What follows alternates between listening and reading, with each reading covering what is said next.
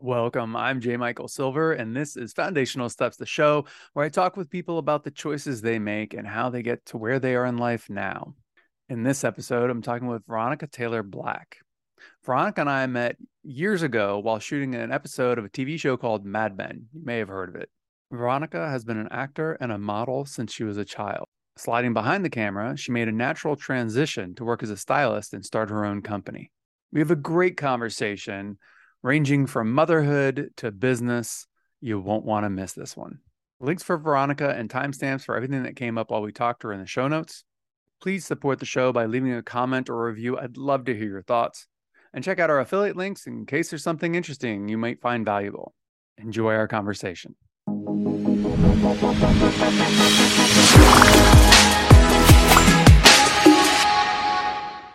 Veronica, welcome.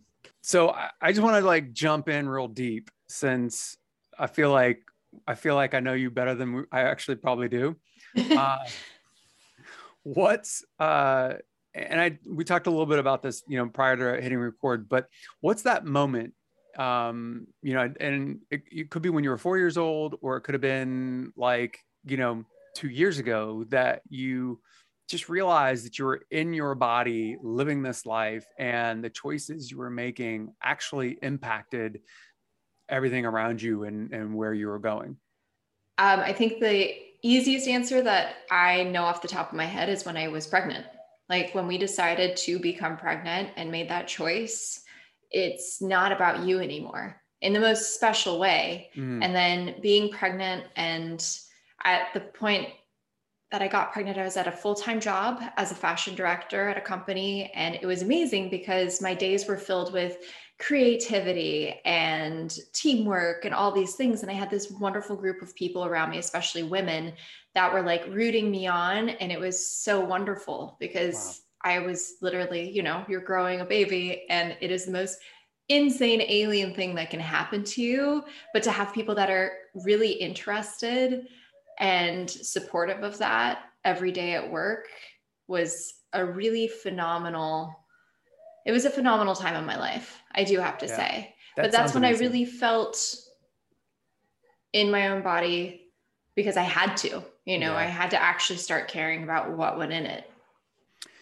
So, I mean, that's a perfect segue into then what exactly changed. So you said the first kind of major thing is you have this alien life form growing inside you. And so what goes into your body became a top priority.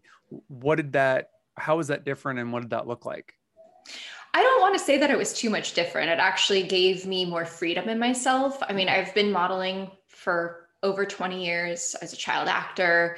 I've always really cared about what I look like because in the modeling world, it's obviously very important, but I treated it like I was an athlete. Not so much like, I thank goodness, no eating disorders, no situations with food. I probably love food way too much. Oh God. So that in and of itself, what you said, you thought of yourself more as an athlete, I think that sounds so healthy to me. Like I did a little bit of modeling when I was in high school, some runway stuff and print, whatever. And I wasn't really tall enough because for guys, I don't know what it's like for ladies, but for guys, you have to be over 6 feet to even be considered. And then maybe you do some print work if you're not, and I wasn't. So, and I feel like that mentality, instead of yes, it's all about me, my looks and what people think of me. It's about how I perform. I think that's such an amazing, empowering thing. Is that something that you came on your own, or did you have a mentor, or did someone? I think my mom said it to me one day. She was just like, you're going to go through puberty, which I was at 14, 15 when I started. And she was like, you have to treat this as a job if you want it to be your job. She gave me the option, and I really did love it. And I really wanted it to be my job. And so I did start taking care of myself a little bit more. Still a teenager. I was still, cheeseburgers and beer on the weekend. But I thought about it when you show up to set and you're ready to go and you have the energy and the physique and everything that they're looking for, that's why you get hired back. And the attitude. Yeah. The attitude was a Yeah. big one for me. That was, when I was a teenager, I acted like a teenager sometimes. And then when you get into your 20s and you're like, okay, got to cut the crap, time to show up and be really professional. 15 minutes early is on time, period. You smile through it. If you don't like it, who cares? It's not going to be, unless it's going to be a billboard, and then you might be like, I care a little bit. Yeah. A lot of people are going to see this. Like, yeah. How many people are seeing this? Yeah. Yeah. But for most of my work, it's not the glamorous side. It's e-commerce, which means you're wearing 80 different outfits a day, and your job is to change quickly and efficiently and You get do out 80 there. outfits in one day? Oh yeah. Oh, it's like a little factory, and you just like turn them out, and you need to, I call it a song and dance, in the sense that there's choreography to it. Yeah. In Japan, when you work there, your agency will give you a tape, which I'm so old, they gave me a VHS. And there's a girl on there that shows you like 100 different poses. And they expect you to memorize it, because when you go to castings in Japan, you have to go in front of the client and do those 100 poses, and you need to be able to do them under like a minute, right? Wow. So I think that was really great training for me. Yeah, I'd say so. Because when e-com came around, because this was even prior to e-com, when e-com finally came around and you did need to do the 80 outfits a day, we don't have time to have a model on set that doesn't know how to move. Yeah. And doesn't know what's going on. Yeah. When I played around in high school, like I definitely got a sense that there were different things, like, different positions you kind of want to turn your head and look this way, turn this way. There was like some sort of roboticness to it. Like, but I was such on the bottom end, like, entry level, and, didn't have the height and everything else. So like no one really cared that much, because, I was working for peanuts, and, it was small change stuff. But and since then, I've seen like the pros, I've seen like a behind the scenes of a video of someone posing, and they hit those things so fast. And I was like, oh, wow. Okay. That's like next level shit. There's no time to think. I think I always call it, auto drive. What is the word I'm looking for? Autonomous, automatic. Automatic. Yeah. I just like go into that zone and just like, 1, 2, 3, 4, 5, 6, 7, 8. Like I said, the song and the dance. And I always think it's a really great compliment when photographers are like, oh, you know what you're doing. You can move really well. You should like show the younger girls. And I think that's a really nice position to be in, because you can kind of mentor on set if there's somebody that's a little bit younger, and talk them through it. And I always love talking to the parents when they have questions, because I've been through all of it. Yeah. I feel like the parents probably are the ones that need more help than, the kids, because the kids are just going with it, where the parents are like freaking out. Again, what we were talking about prior is overthinking it. And it's like a day by day situation. Like some parents I meet are very much like, well, do you think they'll get to this place and this place? And I'm like, take a moment, inhale, exhale. And it's like, it depends on how much they want to work. It's a job. And I make sure people understand that part. It is a job, capital J-O-B. And especially if you're just starting out or going to only stay in the LA market and things like that, there's not a lot of glamour in it until you get to a very, very, very high up place. Yeah. Like, it's like 1 out of every 100 million becomes a supermodel. That's not a correct statistic, but that's basically what it is. So I remember, this is a little bit off topic. We'll just go here for a second.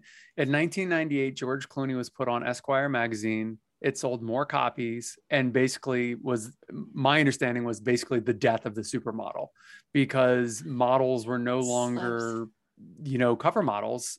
I mean, some were, but it was less and less because they wanted celebrities.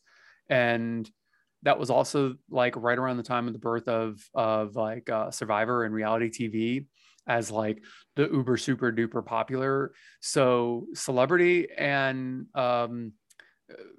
the reality personality became a number one over acting as a talent, and as models as a skill and a career. Yeah. At least that's my take on things. Do you have a similar kind of narrative or experience around that? Well, to add to that, that group of people was the success of tabloids. Yeah. I mean, you had the reality stars that became tabloid stars, and Yep. tabloids during that time sold, Yeah. Yeah. and like they made people a lot of money.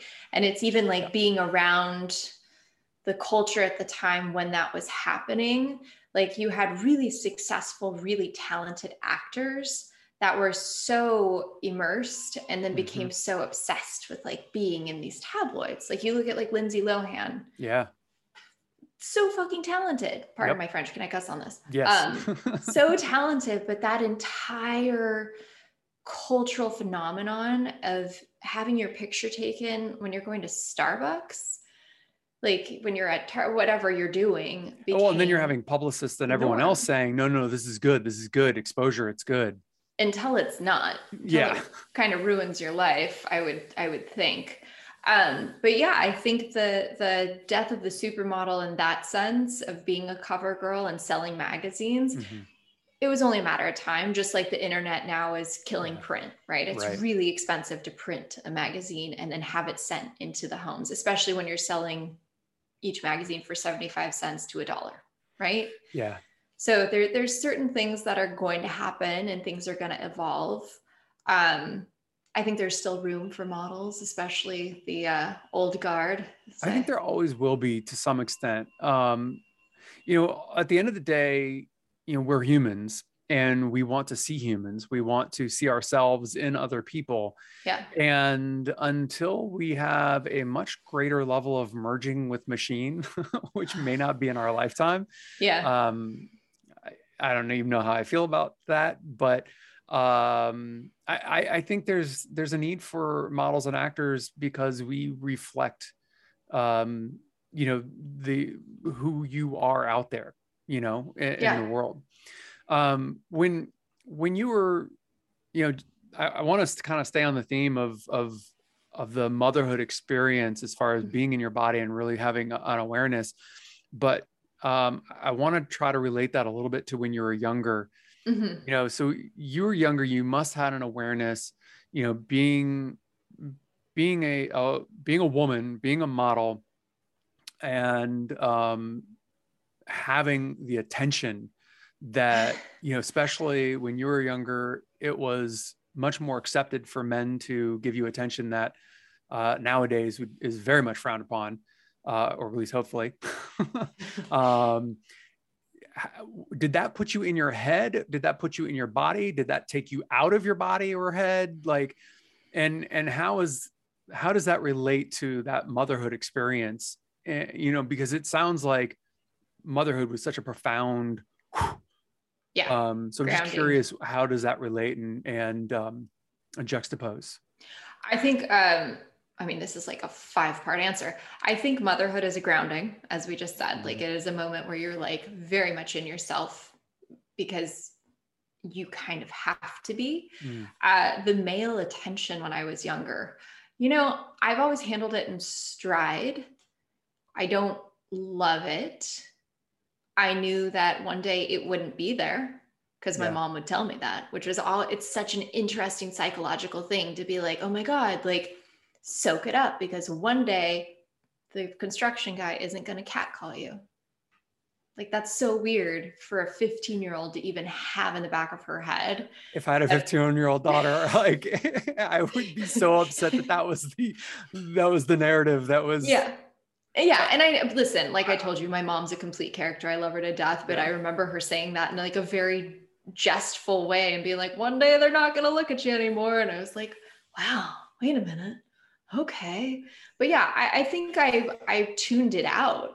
And then if it was from friends or people that were close by, I think I was always very good at boundaries and continue to be really good at boundaries and Yeah. also calling people out, like That's amazing. having inappropriate things said to me, or text to me by friends thinking they're being funny or I'm just joking. I have no problem sending that person a text back and being like, we've been friends for 20 years. This isn't cool. Period. Done. And I think that also gains more respect than Yeah. being the girl that's like, ah, yeah, it was funny. Even though I'm sitting over here uncomfortable, why shouldn't you be made to be Yeah. uncomfortable for putting me in that position? I think I have so much admiration for anyone for any reason if they have the internal fortitude to call someone out for Yeah. whatever it is. I just think that's such an amazing thing. It's not something that I was very good at when I was younger Yeah. because I just didn't know how to deal with it. And I was a child that was hyper self-aware at a very early age. And so whenever the normal, like, ribbing and giving each other shit, when you're growing up, like, I didn't really understand it. Like, I'm like, but why? Like, I don't understand. So I became the butt of a lot of jokes Yeah. through middle school and high school, and just kind of thought, well, that's how it is. And it took me a long time to go, no, I'm not okay with this. Yeah. Well, do you think, if I can ask, because that just sounds Yeah. like you were sensitive, like Yeah. you had you internalized things. See, I had the same thing, right? Like I would internalize things, and I couldn't just brush it off. And I Mm-hmm. would internalize it, and I would think about it, and I still do this to this day. You know what I mean? And I'll have conversations in my head where I'm like, well, this is what I should have said, or next time I see this person, that's what I'm going to say. And I had a therapist that said, stop having these conversations in your head. Do a breathing exercise. There's also an exercise where you can tap the roof of your mouth with your tongue like 4 times, and then Oh, inhale that's an four interesting one. times, hold it for 4, exhale, and then continue doing it, because it gets you out of this hamster wheel of Yeah. things in your head, because you're causing yourself stress that literally doesn't exist No. and doesn't need to Yeah. be there. I I love that. When I was younger, one of my coping mechanisms, so I had a mindfulness practice fairly early on. So I would be aware of how I felt, and Mm-hmm. then I would create stories, and knowing that this isn't my story, this is just a story I'm creating around this experience. Oh, interesting. And because I think it was 15. At 15, I realized that, like, oh no, I can actually be a writer. But as early as I think it was fifth grade, I remember writing a story about my dog and getting a certain level of praise for it because it was so creative and so inventive. And then a number of years later, I think it was around 15, I wrote this one short story where I hypersexualized a bottle of Diet Coke, to personify it because 15, you're raging Oh hormones. yeah, you're like Everyone, anything yeah. sexy. And there was so much kind of beating around the bush around sexuality, and there's no talking about it. So I wrote this short story hypersexualizing a bottle of Diet Coke, but did not give away the fact that it was a Diet Coke or a bottle of Coke or whatever, until the very end. And so at the very end, you realize what it is. So I had my teacher sweating. I had most of my students sweating because they're like, is he really going there? Oh my God. And it was like a 2-page story or something like that. And That's at the great end, though. yeah. And that's like, that was the moment that I realized, okay, this whole creative thing, like I've got something here. Mm-hmm. And so a lot of my self-talk, whatever experience it was, I would take it and then pour it into a story. And Mm-hmm. sometimes there's superpowers involved, sometimes it would get really dark, but it was just an exploration of character and story. And I would take whatever weird self-talk I had and channel it that way. That's so amazing that you could do that, that you even had the foresight to do that. Yeah, I You know what I mean, mean? Like, did it just come naturally? so again, this is probably a little bit off topic. My grandfather, when I was like 4 years old, he had disowned my family when I was, it's a whole nother story. But he came back into our lives when I was 4. And so he would tell me these insane magical stories about ancient history and ancient practices of time space traveling and teaching farming and health and all of these other things, from thousands of years ago to this time that modern history says didn't happen.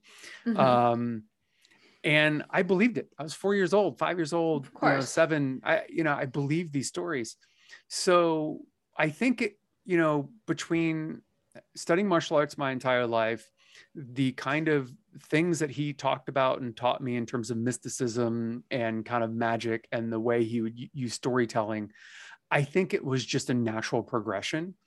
Yeah. And it just became a safe place for me to process and redirect anything and everything that I was dealing with. God, I love this. That is Yeah. so cool.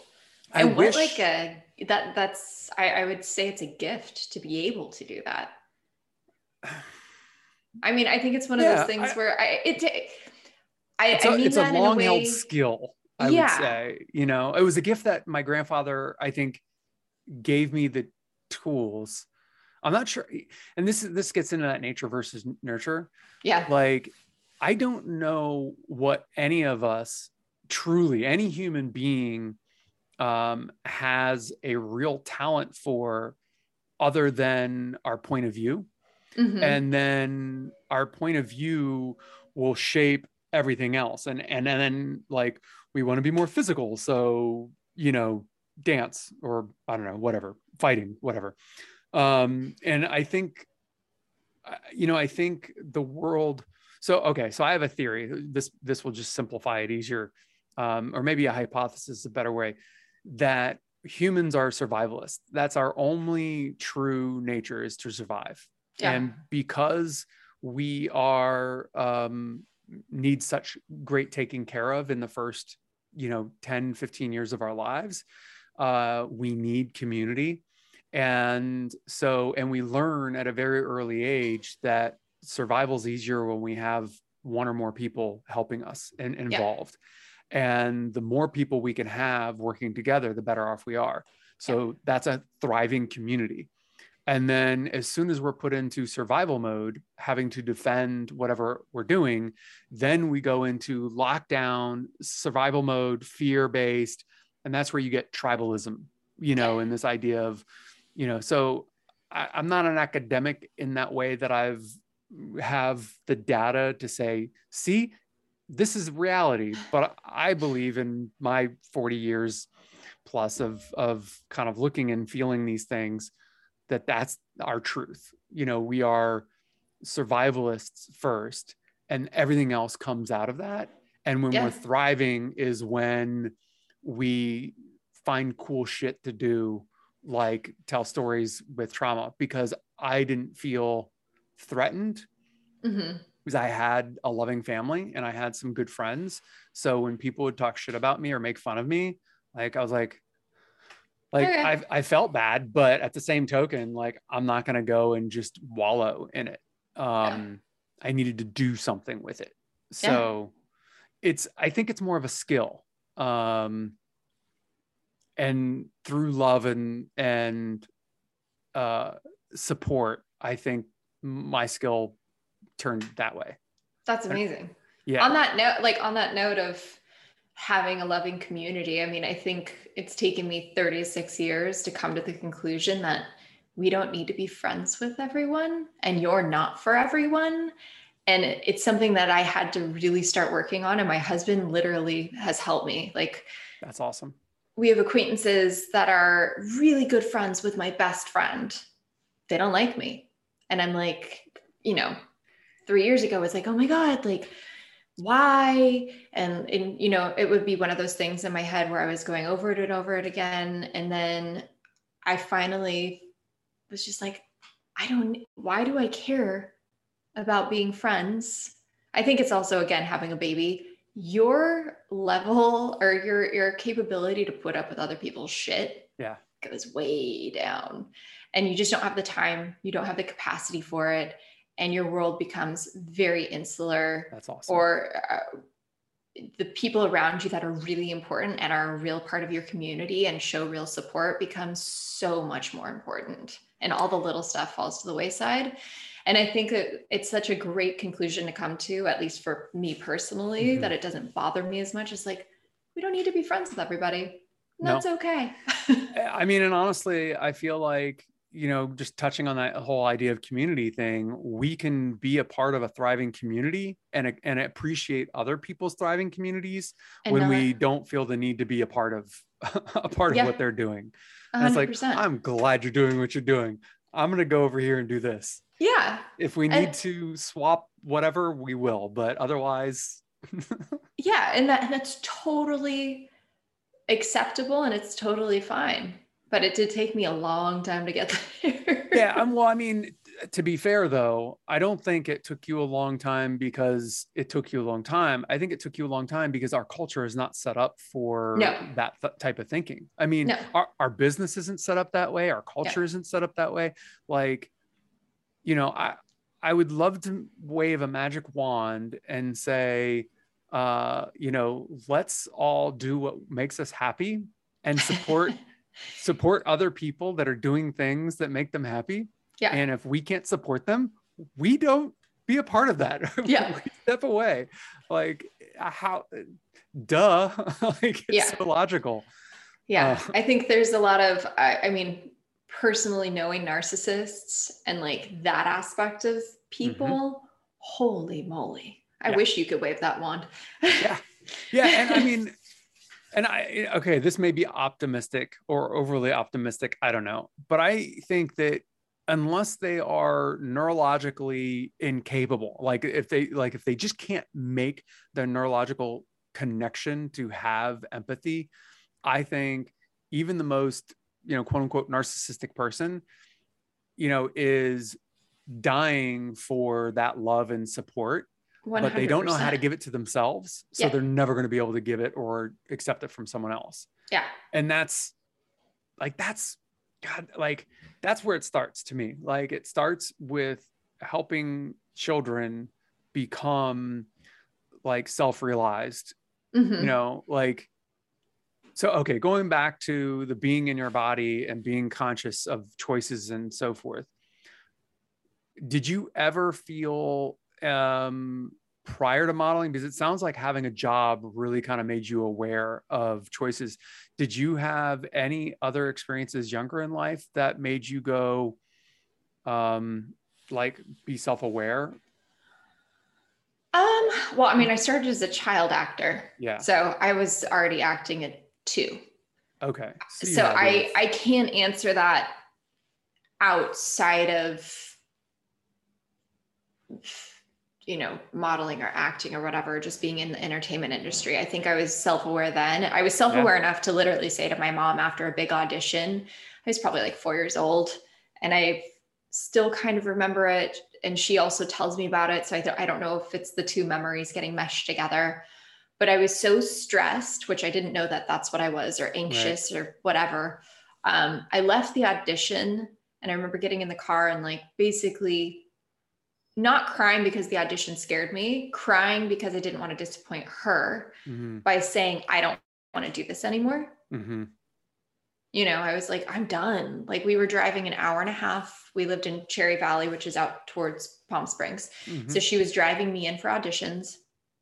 And I just remember going to that last one and I was like, I don't want to do this anymore. I'm tired. I'm scared and anxious when I go in there, and she was like, okay, if you don't want to do it anymore, you don't have to. And then That's a a year later, I said, hey, I want to do this again. And she's like, okay, let's pick up the phone and let's call your old agents and see if they'll take you back, and that's she was amazing. super supportive in that Yeah. way. But I remember being aware enough at that age to know that I didn't want to do it anymore. And it wasn't a little kid, I don't want to do this anymore. It was like, this is stressing me out. There's a high, yeah, and there's a high level of awareness. Yeah. That's fascinating because I feel like that had to have played a role into your ability to treat your modeling as a job, as a Yeah. career. And then it also probably had a whole nother level of impact because when you became a mother and had that realization, I'm guessing it was probably on a deeper level than what someone who hadn't had your experience might experience. I mean, I would never take away someone else's level of experience in being a mother just Yeah. because I've had these I, prior experiences, but I I didn't mean I it like don't that. know. Okay. I didn't mean to connect it. I didn't Take it mean to back. connect it to motherhood. I Okay. meant it's really I was trying to comment on self-awareness Okay. or the realized self and the level at which you're able to experience yourself Mm-hmm. in an honest way. Um, it seems to me as I talk to people that art, any kind of art, whether it's dance, music, acting, performing, modeling, anything, any type of performance or expressive art Mm-hmm. form seems to have a massive impact on one's ability to see themselves more clearly. Absolutely. And then couple that with the power of motherhood. I feel like that must be a different experience, I guess is what I was trying to say. Does that make sense? That makes more sense. Yes. Okay. I think it's a different experience in the sense that the physicality, again, having this job, being aware in that job, being aware of my body, Mm-hmm. and then going into motherhood and being aware of the physicality in that. I wouldn't put emotion into it because I get a lot of pride out of my job. I like Mm-hmm. my husband knows like I love to work because it really like fills my cup. Like I love That's booking a amazing. job.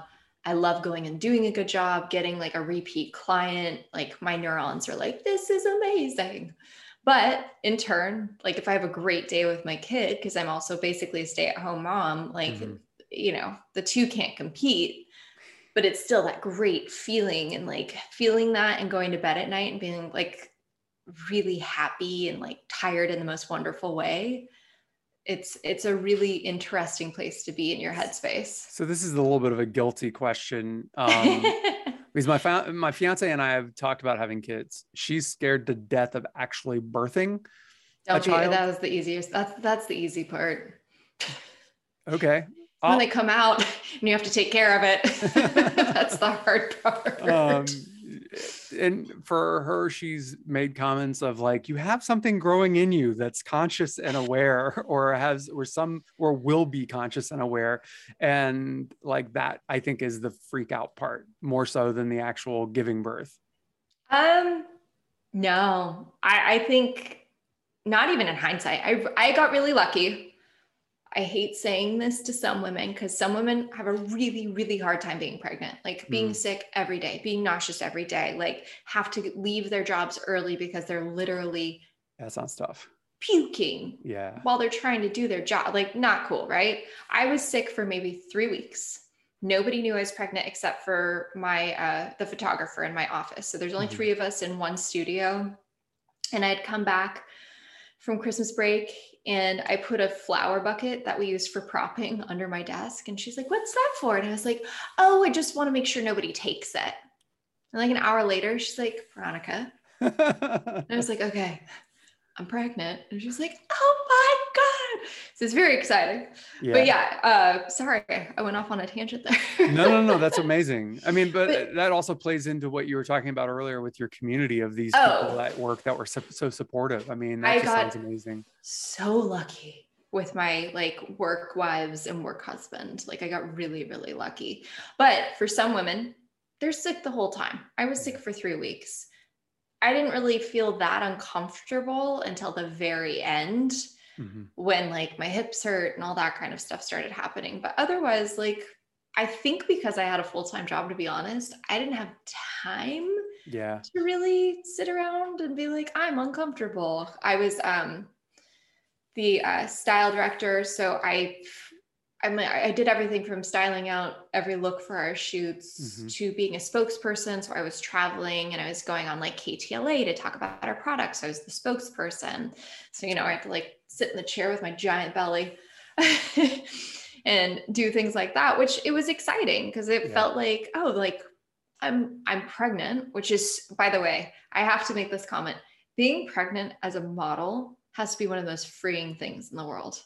Just like all of a Because sudden you're just like, oh, my abs aren't flat, or like I'm not as skinny as I want to be. All of a sudden you're just like, nobody cares because I am so pregnant and I don't have to suck it in. And it's amazing.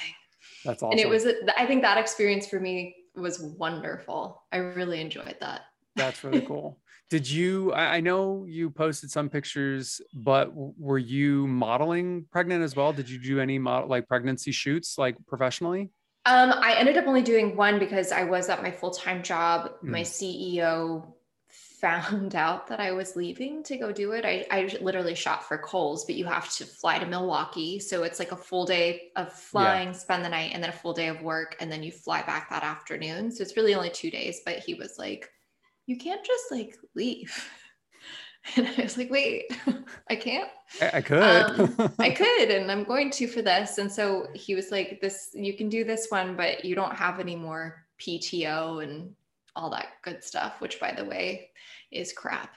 Um, don't even get me started on paid time off for maternity leave because we'll be here for hours. But that's also a cultural thing in Oh this my God. country. I mean, yeah. Oh, you had a baby? We're going to need you back in 2 months. Your body is so not even ready to leave the house in 2 months, Wow. or 6 weeks for some people, Yeah. depending on the job, depending on how demanding your job is. It's wild. And by the way, you're treated so well when you're pregnant. People are so nice. And then that baby comes out and people are like, oh my God, who's the woman with the annoying thing?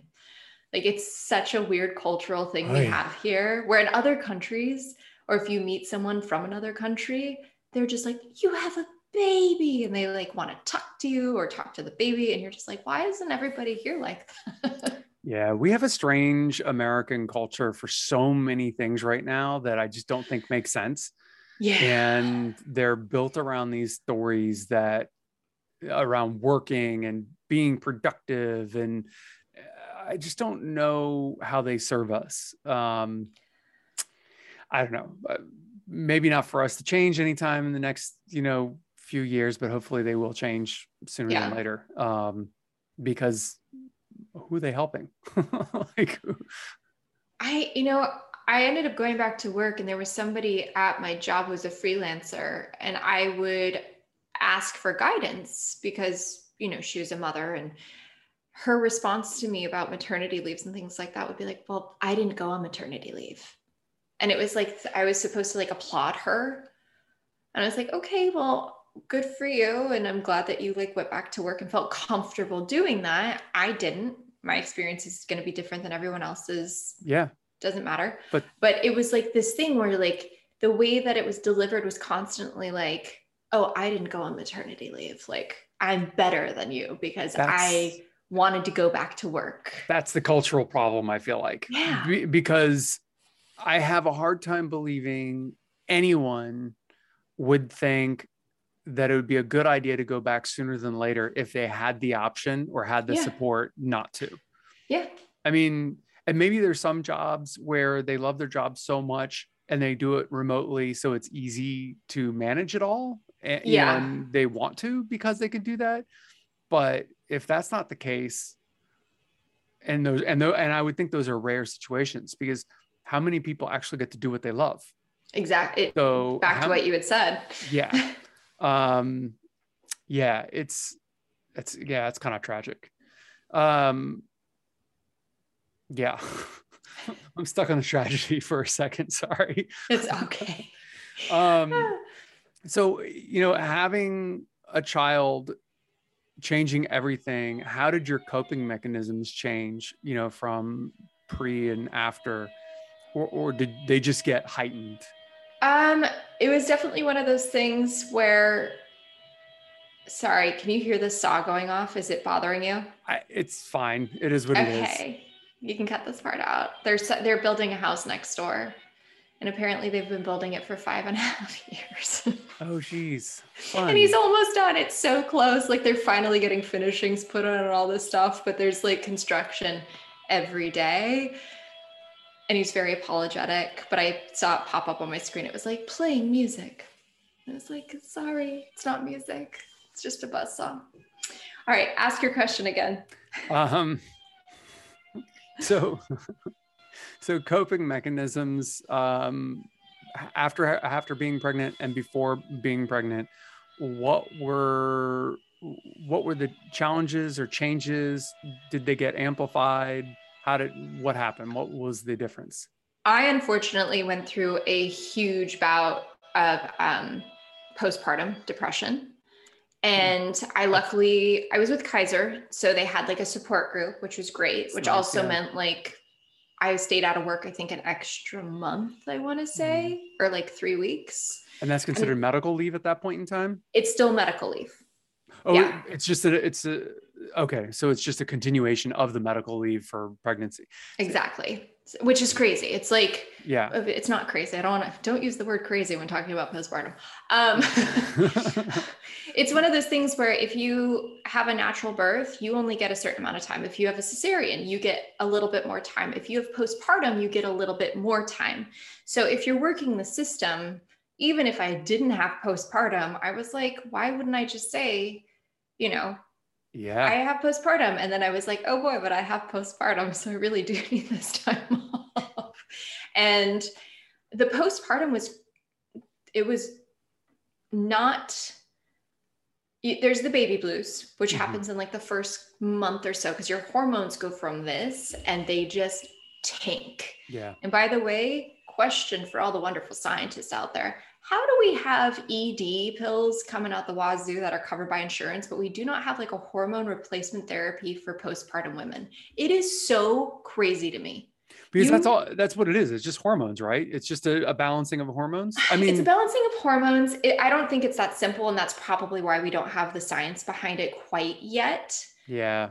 But there should be some, maybe just some a little options. bit of research in there, because the first thing they make you do, or they try to push on you before leaving the hospital, is they try to give you birth control, because a lot of women get pregnant right away because I guess nobody took sex ed and people have intercourse and they end up getting pregnant, which is actually kind of dangerous if you're not done with like the postpartum side of things. Oh, interesting. Okay. So they don't want you to get pregnant right away. So you have constant nurses and doctors in there being like, so what kind of birth control do you want to be on? And I'm like, I'm not going back on birth control. Like that's a whole other thing that takes your body a long time to cleanse itself of. Yeah. So I'm just like, I'm not taking birth control. And they're like, well, do you have any form of birth control? I'm like, yes, there's other types of birth control that don't mean me taking a hormonal laced pill or putting something in my body for long term. And then they have you fill out questionnaires every time you bring the baby back for their checkup. And you like do how like you're feeling and yes. You get one checkup appointment as the woman, right? One checkup, that's it. The baby gets multiple appointments, which I also think is crazy. In Europe, they literally have a woman, a nurse or a doula, come to your house that like helps take care of the baby and make sure you're okay and checks on your living situation. Like the welfare of the baby and you is so top priority in those countries. The doula is a feminine centric or matriarchal centric concept pre medicine. And from what I understand, I saw some documentary on I can't remember if maybe it's just on birthing, maybe it's on gynecology, but it basically said that there were far less problems birthing before men got involved from a medical science perspective, because humans have been doing it for 3 million years. Yeah. Well, I mean, you probably watched The Business of Being Born, which is one of the more popular documentaries. Maybe that was it. So one of the biggest points that's always made when male gynecology became involved in birthing, it's easier for the doctor to deliver if you're laying down. Right? But is it easier it's to not deliver? Supposed no. Right, okay. It's literally not supposed to be that way. Gravity, everyone, works how you think it works. So I mean, we can get into my birthing story. I wasn't going to do an epidural. One of my best friends was like, nobody comes in the room and high fives you. Okay. So make yourself comfortable. And I was like, that's one of the most honest, best notes I've ever gotten. Yeah. So I labored at home for a really long time. I want to say like 17 hours. That sounds horrifying. Yeah. Until my husband was like, I know you I think it's time to go to the hospital. And I had a doula. So we finally like, she was like, yeah, it sounds like you need to go. It sounds like you're finally like in the zone. And I showed up and I was 7 centimeters dilated, which is like go time. And the doctor or the nurse says to me, do you want your epidural? And I was so tired. I'd been up since like 1 a.m. or 2 a.m. and it was 6 p.m. in the afternoon. And I was like, you know what? Yeah, because I want to take a nap. And they kind of laughed and they're like, that's actually really smart. And I was like, it's the last great nap I ever had. Not the last, just for the last for a long period of time. For a long period of time. And it was one of those things where when you take the epidural, legally, they don't let you move because you don't have use of your legs really. Right. So my animal instinct is to sit up and like, gravity and bear down, but they won't let me. And it was so frustrating because once you have the epidural, it's really dangerous because you really can't feel your legs or below your waist. And I understand that, but I was like, but this doesn't feel right. Like, I feel like it would go much better if you guys would just let me stand up. And then you're also loopy because you're just exhausted. Yeah. So just, yeah, when males started getting involved and studying birthing and all that kind of stuff, and you have a woman laying down, it becomes exponentially harder. So the more it just doesn't make sense to me, but I haven't had to go through that yet. And we are very much of the mind, that anything that's going to make it easier for her is better. 100%. Now, that doesn't mean epidural first. That means like doula. That means, people who have a lineage going back, a long time to do this the proper way, because, we both agree that Western medicine's amazing, but it's kind of the last protocol. Like it's 100%. Like, what else are we going to do? Well, I guess we go to Western medicine, that's kind of our feeling. And by the way, this changes too. You know what I mean? Like as you go to your doctor's appointments and stuff like that, you guys are going to make the best decision for you. Yeah. And I had a doula and she was there and she was amazing. And she advocated for me on certain things because there's a lot of like new tools that they have to help birth and all this. And again, you're so tired and they're like, well, what if we do this? And my doula was like, no, she doesn't want that. I was like, thank you. That's awesome. Because your husband also, I mean, he's never done it before. Right. And he doesn't have any concept of what you're going through other than empathetic, which is not a true understanding. It's a form of understanding. So, I mean, it's also got to be difficult for him to be able to make any decisions because, there's so much stress, because if he screws up, you're going to hate him forever. Not forever, just for like 10 minutes. I get over things very easily.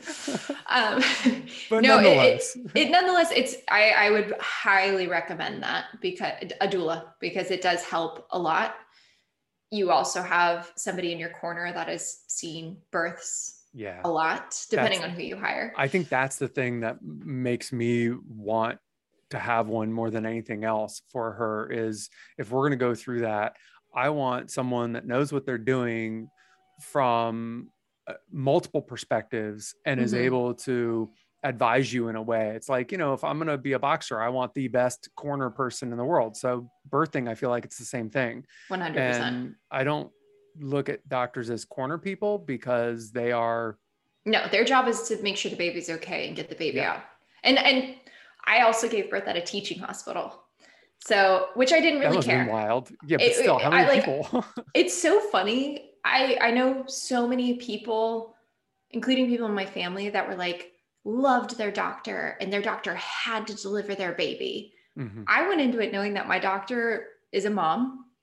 She has a 5-year-old, and we discussed it. She's like, I would try to be there, but if I'm not there, and I was like, that's okay. Like, I have I went in kind of open to the idea that she wasn't going to be there. So I was not disappointed. I wasn't scared because she wasn't there.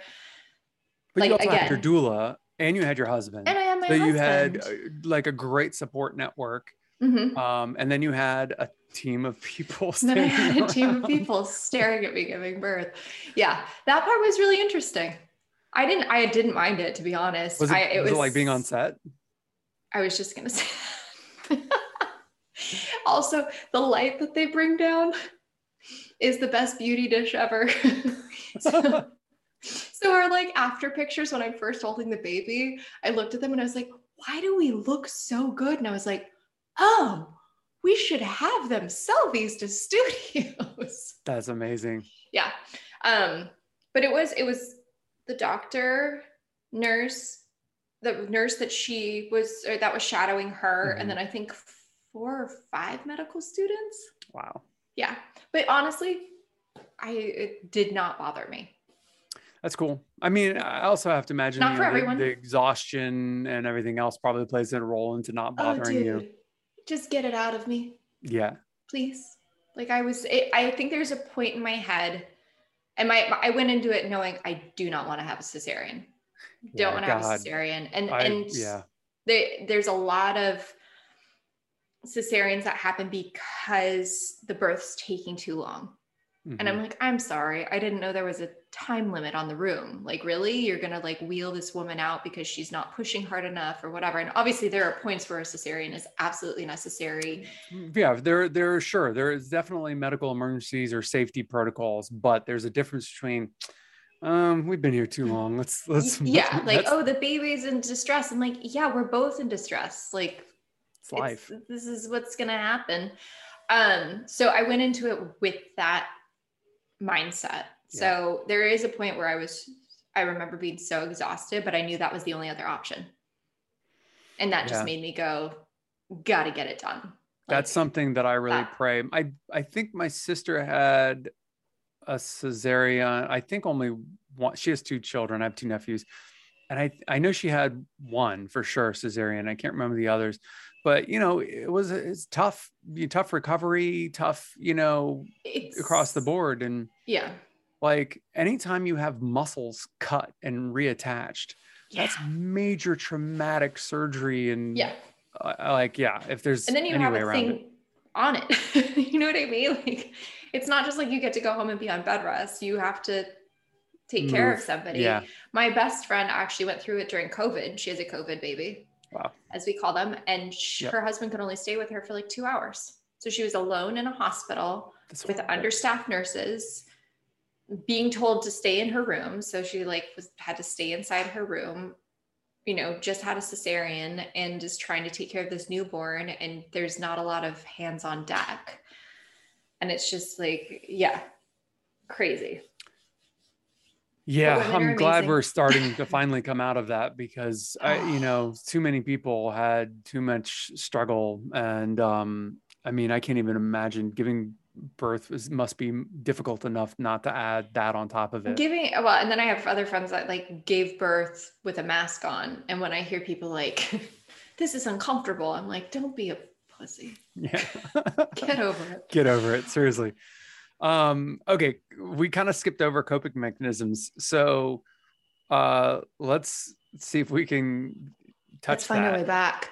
Coping mechanisms. I think I was telling you before, my breathing exercises, that helps a lot. And so you do some of those same breathing exercises now. And so a lot of what you've done hasn't changed then.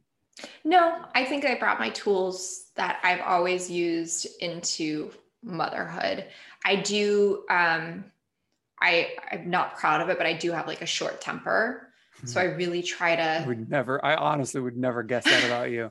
Like I said early when we first started this, I mean, I don't think I've actually seen you since in person since we filmed Mad Men, but you were so sweet, so calm, and so just like whatever. Like I never in a million years would imagine that you had a temper. I think it's one of those things, like once you get the job, you're like, okay, yeah, they can fire me, but they're probably not going to. Yeah, they got to pay me at this point. So they got to pay me. It's fine. It's all good. It'd be embarrassing if they fired me, but it's all good. Yeah.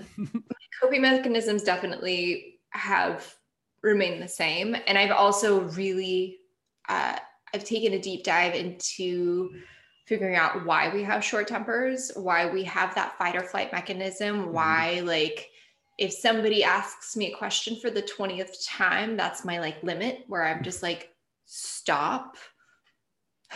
Like, and it's also really hard because this thing that's asking you the question for the 20th time, you made it. Right. And it's yours. And there's no out, you know, there's a finite time for when you're babysitting or things like that. But when it's yours, you're like, this is forever. So it's a lot of just trying to better myself to make sure he's the best version of himself. Have you, well, first off, I love that because I think that's just, I mean, I feel like that's kind of the thing that everyone needs. Make yourself better because it's going to make everything better for your kids, for your kids, for your community. Like the old put the oxygen mask on yourself before putting it on somebody else. Yeah. I'm a huge believer in that. And also as like a married couple, I always told my husband, I was like, it's you and me first, because without that as the foundation, he's going to suffer. And I wanted to really make sure that we weren't the parents that were going to start brushing each other off because we have this new human to take care of. And luckily that's common too. So it's so common because I feel like I was never one of the moms that was like, you're doing it wrong. You know, I was like, you go ahead, do it wrong if you're going to do it wrong. And he's going to live. Yeah. Like the baby's going to be fine. And luckily my husband, I mean, I can't say this enough and I don't want to brag, but he's a phenomenal father to the point where like other women are like, my husband never did that. And I'm like, okay. It also sounds like your husband has a similar mentality where he wants to be better for your life to be easier, for his life to be easier, for your kids' life to be easier. So again, work on yourself. Don't ask other people to change if you aren't willing to do some work too, you know? 100%. Have you on the trigger thing? You said you've been kind of doing that internal work and trying to figure out why you get triggered. Have you figured it out, or have you learned anything about human nature, or have any kind of suppositions about all of that? I read something interesting that said a lot of the things that are your breaking point or are really agitating to you or irritating is something that you don't like about yourself. Yeah.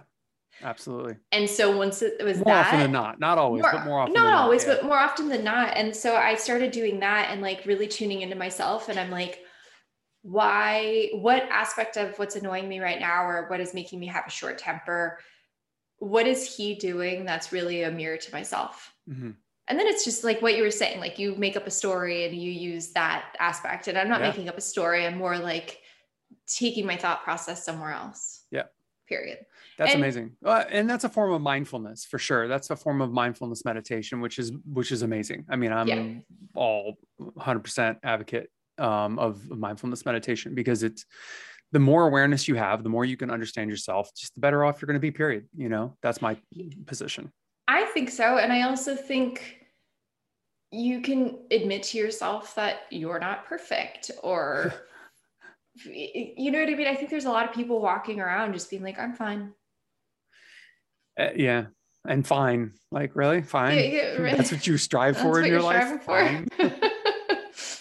You know, and I also like I said, the postpartum depression, like it was a long battle. Like it was finally 8 months in, which they give you a very arbitrary number of months, right? They're like, by 6 months, you shouldn't have any postpartum. And I went through so much in that first 6 months. I was let go from my job. So that was January. I just came back that's got to add to the so much stress because I never wanted to be a stay-at-home mom. That was not my goal. I was like, I love my job. I'm going to continue working and I'm going to have my baby and it's going to be great. And then March happens and we're in lockdown. So I think it was just like postpartum, being let go, and then pandemic, and it just built and built and built. And I wasn't, again, you know, I couldn't go to my therapist anymore. And then she started doing Zoom and it was fine. But there was a period where I was like not taking care of myself. And it added up. And I finally just like not exploded, but like emotionally just like let go. And I told my Right. husband everything that was going on. He was like, okay, we need to take a moment. And he, is such a huge support in my life. And to be able to like admit certain things to him and have him have almost zero judgment or ask how he can help, instead of, most people look at women with postpartum and they're like, oh, that's evil, or that's cruel, or why would you have those thoughts? Now we're really worried about you. He was like, what can I do? What can we do? And let's figure this out together. Because again, when you're doing well, everyone else is doing well. So Yeah. it was very Yeah. helpful. I think that's amazing. I think it's really amazing. Um, just to, this is a slightly guilty question about the postpartum, because this is more my curiosity than anything else. You made an earlier comment that it's mostly a hormonal thing. So Mm-hmm. are they just really waiting for your hormones to get back to normal? Like that's all they can do? Yeah, pretty much. Because your hormones, again, it's like you're just like full of amazing hormones, and then the baby comes out and your body just like depletes. And I'd have to look it up for you, and I'll text it to you later, because Yeah, it's I'm kind curious. of insane what happens. Like you're all of a sudden, it would basically, I don't take any pharmaceutical Mm-hmm. antidepressants, or I haven't since I was a teenager. And I could imagine that it's like being on like a really good antidepressant and then just someone taking it away from you. Oh And we know wow. what happens to people Yeah. that are on Yeah. Yeah. antidepressants that are just taken off of them right away and not weaned off of them. So it's Yep. kind of the same thing. And there's a lot of postpartum anxiety, which is really dark for some people. Like, Would that fall into the category more of, it's not so much the chemical side of it or the hormonal side of it, but more of the feeling guilty that you're having these feelings? Or that, but it's also a mental thing, and you're mm, also exhausted. So exhaustion mhm. plays into it here. And I actually talked to a dad friend of mine that was having the same thing, which was wild. And I was like, oh my Mm. God, thank you. I feel so much more comfortable talking about this with you. But you finally, are going to sleep and the baby's in the other room. But you fall asleep, and the first visual or dream in your head is like your baby's dead or blue in the other room. And I Oh, would jump out of bed and like run or go to the end of the bed to like make sure he's okay. And I was like, okay, he's okay. And then go back to sleep.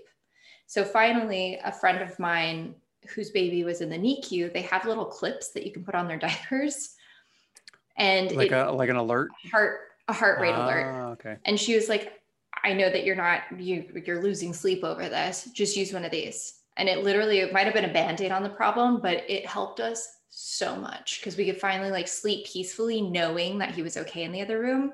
I can guarantee you, if we have a second baby, totally Yeah, fine. It's just the first one.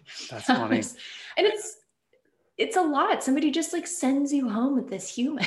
Yeah, no, I mean, yeah, it's wild. I that Yeah. little the little sensor you're talking about, or medication, I kind of look at those as bridges. It's Yes. bridges to get you where you need to be. I like that much And better than Band-Aid. Okay. I yeah, like that. because a band-aid I feel like is temporary, where a bridge can be permanent, Mm-hmm. or temporary. It could be whatever you need it to be, Yeah. and I feel like I was having a conversation with another friend, an earlier episode, and I wasn't even fully aware of what was going on with their son, and ADHD. And I have ADHD. I've always had it, but I've learned how to deal with it so that most people would never even know. Mm-hmm. And when I was a kid, I would turn on the TV, I'd turn on the radio, and then I would sit down and do my homework while beating on the table like a drum. And it gave me so much stimuli that I was then able to focus within that, because I created like a storm, and then was able to just sink into be the eye of the storm and be Yeah. really, really calm. And I have tried self-medication over the years. I've not allowed doctors to put me on medication, because I Mm-hmm. know once they put you on medication, you're on it. Yeah. Um, but so mostly meditation, mindfulness, breathing exercises, athletics, um, performing, writing, all of these artistic things have given me amazing skills And anytime I have to go do something outside of myself, I look at that as a bridge. I need a Yeah, bridge to, couple these two things together, because I'm either missing skills, missing, or something is off. And I feel like they're essential. Again, absolutely. Western medicine is amazing for some things. And listen, I want to say, as we're saying this, I don't want there to be a stigma about being on antidepressants. Yeah. I know people that need Oh yeah. antidepressants. I've hit the wall a couple of times and said, like, I think I should just do it. I think I should just do it. I think my life will be better if I'm on them. And then I turn a corner and I'm like, okay, didn't have to do it. But there's always the potential. I know that like my grandmother suffered from depression, but it was never really, you didn't talk about depression, or it's not the same as it is today. Like, it was very much like, oh, she's a mom. Like, she has 3 kids that she's trying to take care of. Of course she's depressed. Yeah. Of course there's an issue. And I think there's different levels of depression, and like I can go into a downward spiral so fast, but I can get myself out. And being in the relationship that I'm in gets me out faster than anything in the past, because I don't want to let her down, and I don't want her to spiral because of me. And it's also not all about you right anymore. Exactly. You have compassion and love, and you're with somebody that you care enough about that you're willing to go, I'm going to be better for this person. Yeah. I mean, I kind of wish that the first line of defense for people was to get a pet that they have to take care of. 100. Let's see what this does for you. Yeah. Because then we can gauge how bad your depression is. Yeah, I agree with that. Or community. Hey, Michael, can you give me 2 seconds? Yeah. I just need to grab my charger. Sure. I thought it was in here and it is not. Give me a second. And we're back. We're back. Sorry about that. Back. No, it's fine. Yeah, and we'll probably wrap it up here in the next couple of minutes anyhow. And we can always do a round 2 at some point in time, but I feel like we've touched on some amazing important things and some valuable things. So I think this has been a great episode as it is. I think maybe just kind of where we're at right now, maybe just to kind of tie things together. How do you feel now? Because I got the impression that you have your own stylist business now, in addition to doing, the acting and the modeling and being a mom and everything else. So how have you been taking everything into launching your own business, your own brand, and, this next stage of your life? Well, I've had the styling business for about 7 years, and it was kind of a side thing. And it wasn't something that I was like, this is what I'm doing, but I was building the work behind the scenes, because I definitely wanted to have a body of work and a portfolio that I could show to clients that didn't know me. Nice. So again, it goes back to the professionalism and treating the modeling as a job. When you show up on time, you're prepared, you have a good attitude on set, and you actually get along with the people you're working with, the chances of them bringing you back as a model and or a stylist are far greater, right? I think anything. I mean, and that goes for any business. People want to work, especially on sets, people want to work with people they trust and they're going to have fun with. That's you're stuck with them for 10 plus hours, 15 hours. Exactly. And that's one of the best parts of our jobs, is that it's just like the traveling circus, and there's different people in every town, and you get to be around so many different talents and artists and creatives. And so doing the styling, because I always loved the sartorial side of things, like clothing, and just obsessed with looking at magazines. And I wanted to do what I loved. So I started working with a photographer friend of mine, Kelly Fajak, who is, basically like my work husband. Nice. And we've done shoots in Bali, Tahiti. We do a lot of stuff in Lake Palm Springs. I'll be shooting with him in the desert next week. I'm styling a private family photo shoot, which I'm like, this is amazing. Yeah. Like, I want to dress the whole family. It'll be great. And I just, turned it into something that, like, again, that I love doing and wanted to do. And now I'm starting to move more into private styling. So I want to do personal shopping and closet cleanouts and organization and create outfits for people's everyday lives. So if all of a sudden I end up on a TV show and I want to completely redesign my outward look, I can call you and say, what do I do? Because I have like no fashion sense Yes. whatsoever. Yes. So basically, you give me your credit card. It's the most important part, aspiring Awesome. stylist. Well, fingers crossed I'll be able to do that one day. Love it.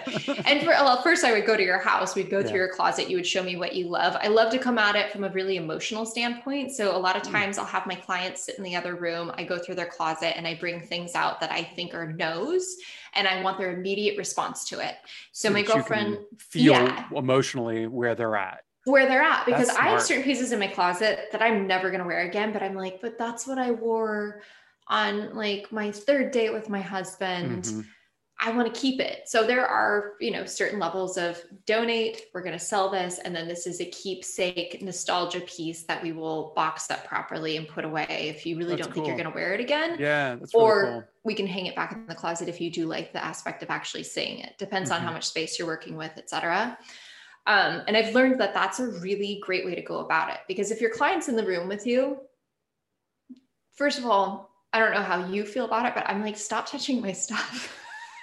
It's the Virgo in me. I can't help it. Yeah, no, it'd be weird. and there's like people that they have really beautiful pieces or really expensive pieces, and somebody's rifling through their closet. So if I put them in the other room and I'm like, you hang out, if you need to do some work, whatever, I'm going to bring things out on a rack or one by one and show you. And what your immediate emotional response is to that item, it's such an easy decision. Yeah, I like that. That's amazing. And everything you've done leading up to this point has just given you kind of the confidence and the comfort to just run with this.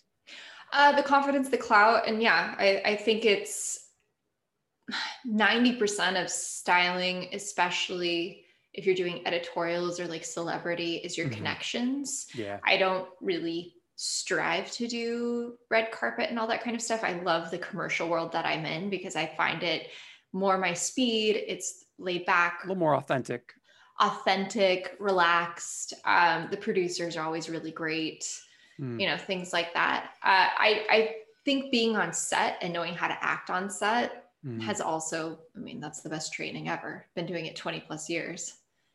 Yeah, it really is amazing. Being on set, the thing that I love being on set more than anything else is that there's hundreds of people. Everyone knows their job. Everyone knows what they're doing. A good set. And it just is, it's like this magic, kind of machine that just all happens. Isn't it amazing? It is, movie magic. It is magic. Really is. It is. I just love, I did a stand-in job recently, and it was my first time doing a stand-in job. And it was amazing watching all the guys. First of all, there's only one other girl on the entire set the entire day. That's got to be a little bit weird. Two producers were women. There was one woman, I think she might have been a gaffer. Okay. And then one woman prop stylist. Okay. And then it was all men. But it was so interesting to see, like, literally the behind the scenes before they shot this huge commercial with this very huge actress and that whole thing. And I was like, wow, it's much different than going on set and being a guest star and everything's all in place. Here's your mark. Yeah. I've done some stand-in work in the past, and there is a sense where you're on the inside, but you're also kind of not part of what's going on because you're mostly there for the world to pivot around, for lighting, for sound, for all of the little elements to fall into place, color, texture, whatever. So it is a weird kind of sense where you really see the magic of the machine, which is amazing. It was one of those experiences where even the producer was like, I'm so sorry you had to stand there for like 10 hours. And I'm like, no, this is great. Yeah. I don't know if I want to do this every day. Yeah. The pay's not horrible, but I don't know if it's good enough to do it 10 hours a day. It's a young person's job, as I like to say. It's something for the kids. Yeah, I'll second that. Before we sign off for today, do you have any kind of closing thoughts or ideas or questions or anything that kind of pop into your head? I guess I'll just share the mantra that I kind of share with myself when things get a little, uh, I don't want to say overwhelming, but when I'm comparing myself with others, Mm-hmm. is stay on your own mat. And doing yoga, you're always in these classes, especially in LA, and everybody has like a sick body, and you're just like, okay, whatever. And there's some guy doing a headstand, and the other guy goes from like crow to a headstand or whatever it is. And it's like, no, that's not why you're here. Stay on your own mat. You're here for your own practice. You're here to better yourself. And if you stay on your own mat and don't worry about everybody else, you're going to be much better for it. I love that. And I think it's a great way to end. And it's also a great kind of LA moment of no matter how good you think you are, no matter how good looking you think you are, no matter how fit you think you are, there's always someone better. Always better. Always. Always. So let it go, right? Exactly. Well, stay with me for just a minute. Thank you so much for doing this. Just don't forget to leave a comment or a review. I'd love to hear your thoughts. New episodes every Tuesday, and check us out on YouTube for short clips from each episode. Thank you. And until next time, remember, your life story is yours to write and rewrite as many times as you want.